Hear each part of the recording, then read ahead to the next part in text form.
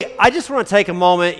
City Church, one of the things about us is that we consider ourselves family here, and so we do some things that you might not see very often from the platform. And one of those things is we recognize people. And today is Lorena's birthday, and Lorena is up here. So be sure to give Lorena a big happy birthday before you leave today.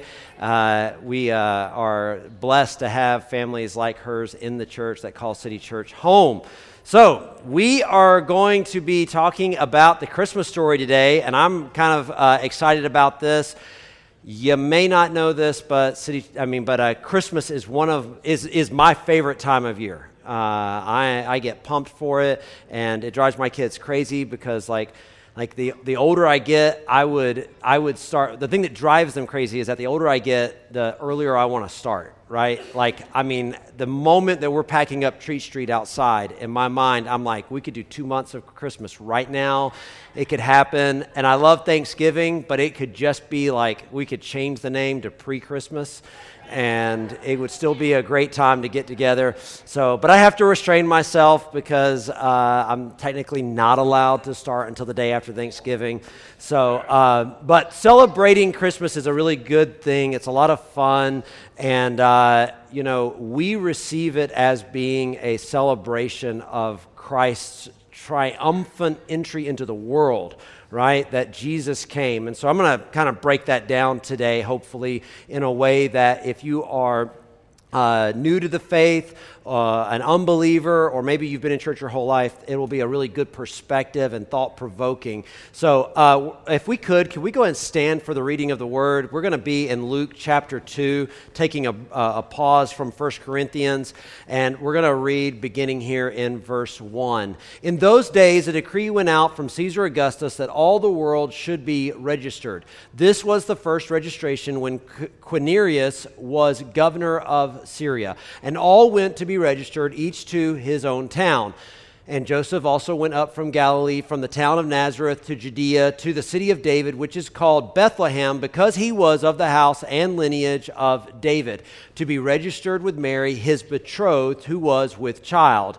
Verse 6, and while they were there, the time came for her to give birth, and she gave birth to her firstborn son, and wrapped him in swaddling cloths, and laid him in a manger, because there was no place for them in the inn. And in the same region there were shepherds out in the field, keeping watch over their flock by night. And an angel of the Lord appeared to them, and the glory of the Lord shone around them, and they were filled with great fear. And the angel said to them, fear not, for behold, I bring you good news of great joy that will be for all the people. For unto you is born this day in the city of David a Savior, who is Christ the Lord.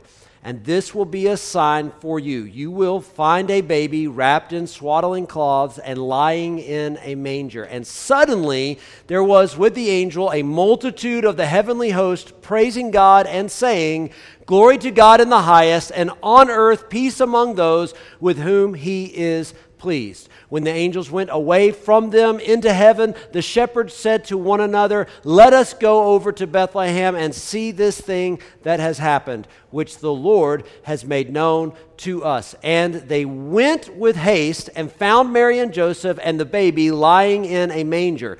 And when they saw it, they made known the saying that had been told them concerning this child, and all who heard it wondered at what the shepherds told them. But Mary treasured up all these things, pondering them in her heart. And the shepherds returned, glorifying and praising God for all they had heard and seen, as it had been told them. And at the end of 8 days, when he was circumcised, he was called Jesus, the name given by the angel before he was conceived in the womb. Let's pray. Father, we love you, and we are thankful to be called your own. I pray that as we look at the word today, that it would bear evidence to our hearts, to our spirits, to our minds, the reality of who you are and the beauty of your love for us. We ask these things in your mighty name. Amen. You may be seated. So we're just going to dive right into the content right here in Luke chapter 2, this first verse. I want to talk about something that the biblical writers do that you don't find when you are looking at other religious texts, okay? One of the things that's really unique to Scripture and I think is really powerful is the amount of history that is included in the text. So these guys are not just writing proverbs like, hey, here's a feel-good story for you, right? And here's how you can live your life. They're tethering their story to historic fact. And by doing that, right, by including historic characters and historic events, one of the things that they are doing is they are opening themselves up to be challenged on the integrity of what they're saying, right? Because you know that as soon as we begin to look at historical events, you're going to have those who are in an effort to disprove the text. What they're going to do is they're going to try to look at what happened historically and see if that truth is being told there. Because if they can somehow prove that the history of the text is wrong, then they can kind of disavow the entire thing. And what Luke is doing is Luke is making a connection here for us to history, but for the readers to an event that would have really been relevant to them. They would have had great understanding of exactly what it meant. So Caesar Augustus is the leader of the Roman Empire at this time, right? He presents himself as being a god. In fact, he gave himself the title Son of God. He would travel around and he would bring areas into a place of starvation where people were just begging for food. And then he would come in and do what was called a parade of bread. And so he would come and he would bring bread and they would throw bread to the people and he would declare that he was the bread of life, right? So this is happening. This is the actual ruler, the actual king, and there's a counter narrative, another story happening coming from a poor little family that another king is coming, right? And what Caesar might declare in the physical and might provide in the physical, this new king is going to do beyond the physical. And so as a ruler, how is it that you rule from 3,000 miles away, right? Jerusalem all the way back to Rome was roughly a 3,000-mile journey. So how is it that you have control over all this territory in a time where you don't have motor vehicles, you don't have flight, you don't have cell phones, internet for communication, right? What you do is you enlist subordinates, right? You find people who of their own accord are not going to amount to anything, and you tell them, hey, if you will serve me, then I will give you wealth that you would not otherwise have. I will provide you a life that you would not otherwise not have. And so you kind of create an entourage, right? You create your own fanboy system, and so you have all of these governors and kings and rulers that are being set into place over territories throughout the land, and they are going to be, for the most part, very faithful to whoever's in charge, because without that person, they have nothing. They go back to being fishermen, they go back to being hunters and scavengers, and they want to live this royal life, right? And the truth is that as long as they are doing their job well, they don't even really interact with the Caesar. They don't interact with their leader, and so they, in essence, kind of rule their own kingdom. And the man that is put in charge over Israel, his name is Herod.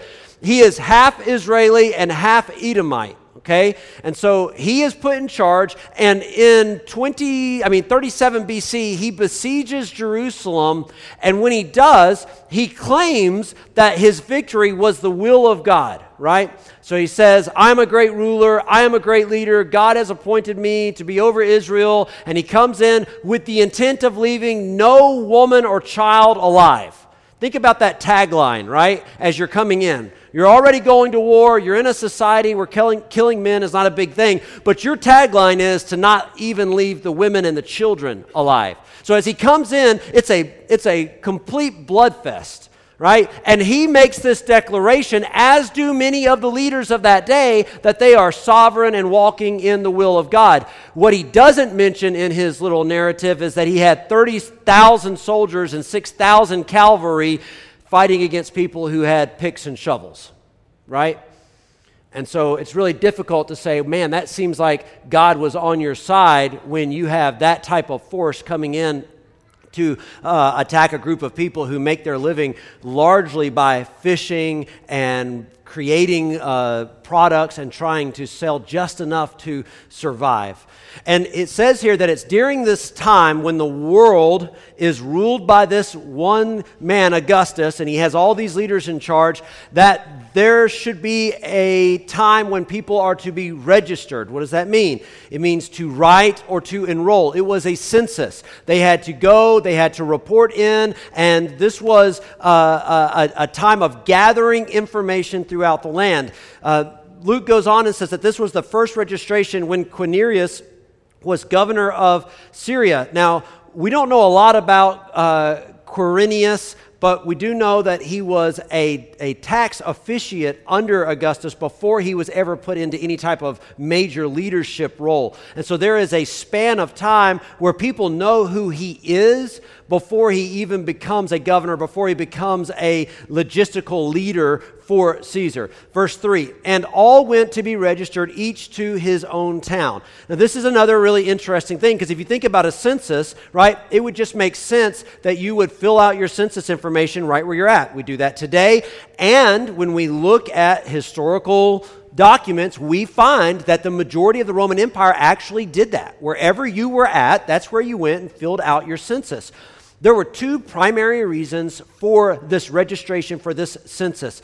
One was to build an army. They needed a list of all of the men so that they knew where they were and how to call on them. And secondly, to identify your tax base. You wanted to know exactly how many people you could tax, what type of living they were making, so that you knew whether or not, one, you were getting enough tax, and two, whether or not you could increase tax. Now, the Jews were a unique group of people inside of the Roman Empire, right?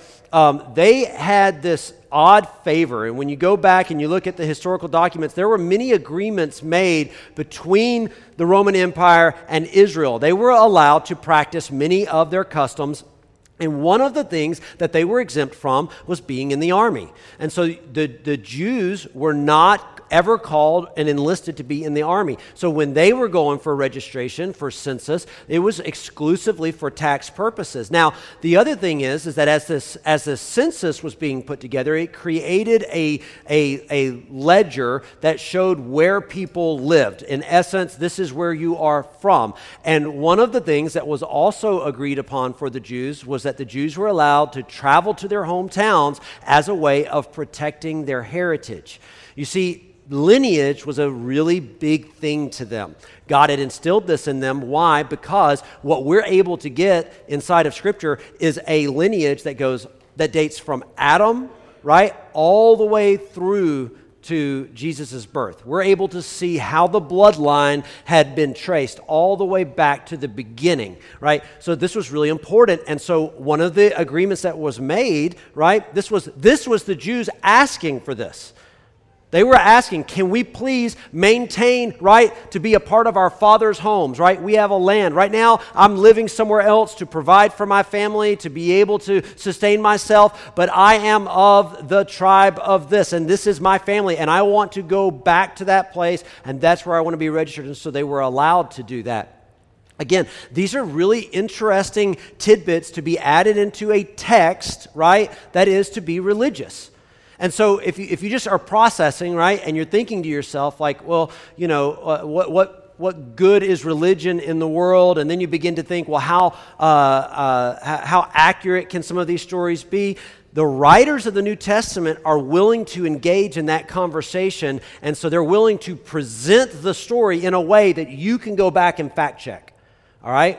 Very radically different than the way other religious documents are presented and ultimately preserved. Verse 4, and Joseph also went up from Galilee, from the town of Nazareth to Judea, to the city of David, which is called Bethlehem, because he was of the house and lineage of David. So Luke now is moving from this historical perspective to a prophetic perspective. So now I'm telling you that here's what the world looked like at the time that Jesus comes on the scene. And now, before we get into any more of the story, if you've been critiquing the text, then you're also going to know that there are a number of prophecies that were foretold, right, hundreds of years ago about the Messiah. Now, historically, let's go back here just for a moment. I just want to kind of weight some of this down.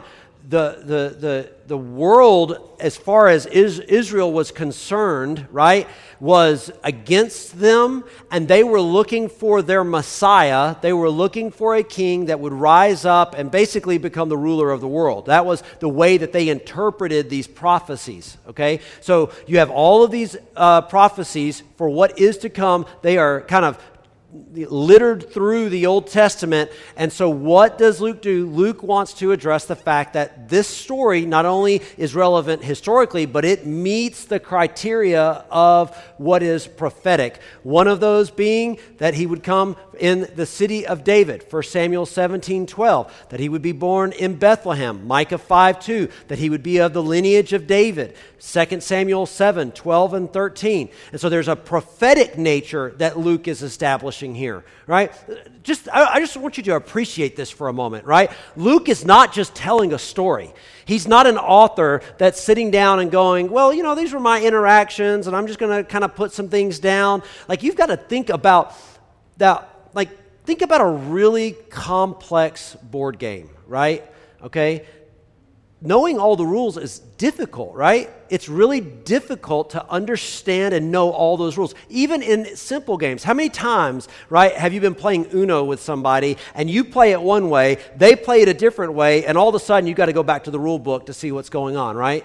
Okay? We're not talking about a little bifold pamphlet here. Okay? We're talking about thousands of pages of text that are not easily accessible, right? It's not like they all carry their little pocket New Testament in their you know, around with them and they're looking at them. So this was great effort to know these things, right? To know the word in such a way that you know that the Messiah that you're looking for has been prophetically proclaimed, and here are these specific points. And so Luke is writing a very intricate document here. There is a lot of detail, right?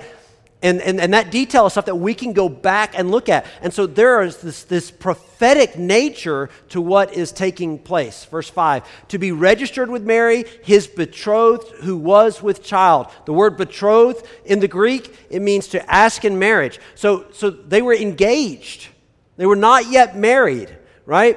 And this all goes to the nature of the fact that Mary was supernaturally impregnated. Supernaturally. Now, Jesus being born of a virgin is one of those things that today the argument gets made, well, that's just, you know, that's the same as a lot of religious texts.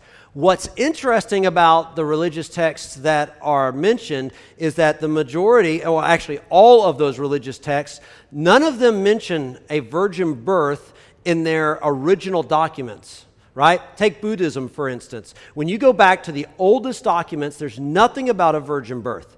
But as time goes on, it is ascribed to the story, right? The story is twisted. It is manipulated a little bit.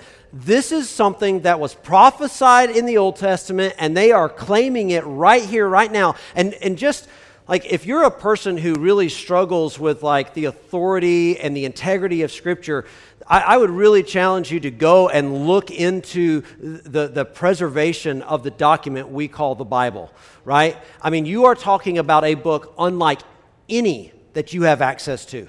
Okay, in the way that it has been preserved, in the way that it has been scrutinized by scholars. This is not just, you know, a book that every few years gets a revision, right? Well, we're just modernizing it. Let me tell you, when you look at history books that have been revised and made modern, what you find is manipulation and changing of history.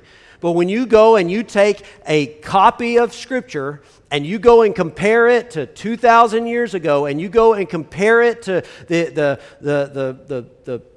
the papyrus and all the different scrolls that we find from even before the birth of Christ, you're going to find there is a real consistent nature to what is being described inside of the text. And so this is a consistent part of the narrative. Verse 5, to be registered with Mary, his betrothed, who was with child, right? And I just want to say this. This was something that would have been very difficult to navigate in their society, right? Okay? And I think that it would be something that would be difficult to navigate in society today. And just as a moment of pause, right? We should be slow to cast judgment, okay? Right? I mean, you just think about this. Like, God was at work in this situation, okay? And God doesn't have to be at work in the way that something is supernatural when somebody falls or is in sin. But, man, we can extend grace, right? Okay, I tell people all the time when they're navigating sin in their lives, right? The only thing that really sets a sinners apart, right, is repentance. Okay, and so if somebody has a heart of repentance, if somebody says, "Man, I really messed this thing up. I'm gonna make it right. I'm gonna," that is a good place to be, right? And so a lot of people though just cast judgment. A lot of people just look on a situation and go, oh, they're good for nothing. And I promise you, that's exactly what's happening right here. Mary and Joseph are not married, and Mary is pregnant. And they're going back to be with family, right? You know, they're coming back into town, and you know that they're having the conversation on the way, that they're going to have a conversation with moms and dads and aunts and uncles, that an angel showed up, and then those people are going to be like, yeah, whatever, you're crazy, right? But think about this, right? You're crazy, but I'm going to go to the temple on Saturday and praise God because I believe he does supernatural. But when supernatural happens in my life, that's not real. You know what I'm saying? And yet they're walking this thing out. Verse 6, and while they were there, the time came for her to give birth. So here's what we know. The date was determined and known by God, okay? There were a lot of things that were lining up. We know that the universe and the stars in the sky, the moon and the sky, all of those things, they operate as signs, right? They're set into motion. There's computer software where you can go and you can type in a date and it will tell you exactly what the constellations look like at your coordinates on that date, right? We know what it'll look like in the future. We know where they were in the past, right? So we know that there's a movement. And so in order for certain things to happen, right, God set those things into motion from the beginning of time. Now, there was a time, there was a date that was known, it was determined by God, but we don't know what that date was, okay? That is a fair statement to be made. We don't know what that date was because the biblical text doesn't tell us that he was born on this date. First of all, they're using a lunar calendar. We use a Gregorian calendar. So in general, it would be even a debate then, okay? Even if we had an exact day. But we don't know. So what about December 25th? Well, here's the thing. I get inundated from time to time with people who have a problem with Christmas. And if this is you, hear me out for a moment, because they've watched a YouTube video or a series of videos where they say it's really a pagan holiday and it's just a pagan thing and we're just worshiping the sun god. And here's the thing, right? In the 3rd century, there were already people who were trying to pinpoint the date to be December 25th, and by the 4th century, the church fathers were teaching, right? So we have writings from the 4th century of them teaching that they thought it was December 25th, and so this would be the date that they would celebrate the birth of Christ. So this is not something that in the 15th or 16th century, like a bunch of devil worshipers said, how do we trick the church? We'll take and hijack Christmas, right? Now, are there winter solstices and other things that fall on December 25th in other cultures? Yeah.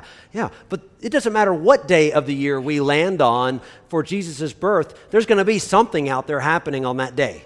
Okay? And so the date of December 25th is one that is, it has some history to it. Now, do I think that it was December 25th? I have no clue, right? I'm not here to tell you it was December 25th or it wasn't December 25th, but I'm going to tell you that if we're okay with celebrating the birth of our little children and saying happy birthday and telling people, man, I'm so excited that they were born, I'm so excited that they're here, I would say that there is nothing wrong with us being preparing in our hearts to celebrate the birth of Jesus. Because we value life. We value the sanctity of life. And Jesus came and Jesus paid the ultimate price for our sins. So I celebrate him coming. Verse 7, and she gave birth to her firstborn son and wrapped him in swaddling cloths and laid him in a manger because there was no place for them in the inn. All right, so firstborn just meaning eldest, meaning the oldest. So this is her first child. And it says here that she wrapped him in swaddling cloths. The significance of that is that was a mark of poverty, okay? So if somebody had money, then they would have had clothes for their baby. They would have put some type of ceremonial outfit on their child or something along those lines. But those who were poor literally took the cloths that they had, and basically, if you can imagine like taking your bed sheets and tying them together so you can get down the window, they would tie whatever little bit of cloths they had together to make this like rope thing that they would then wrap the baby up really tight and compressed. And so that's what the swaddling cloths were. And then they laid him in a manger, okay? And this is significant here. What was a manger? In the Greek, it is a feeding trough or a stall, okay? It is sometimes in Greek writing, a manger would just be the stall in which the feeding trough was, but the majority of the time that the word manger was used, it was quite literally the device that animals ate out of, and that would make sense because it is within the stall the one item that would most look like something that you would set a child in. And then it uses this word inn. This is not like the Holiday Inn or the Hampton Inn or a fancy hotel, okay?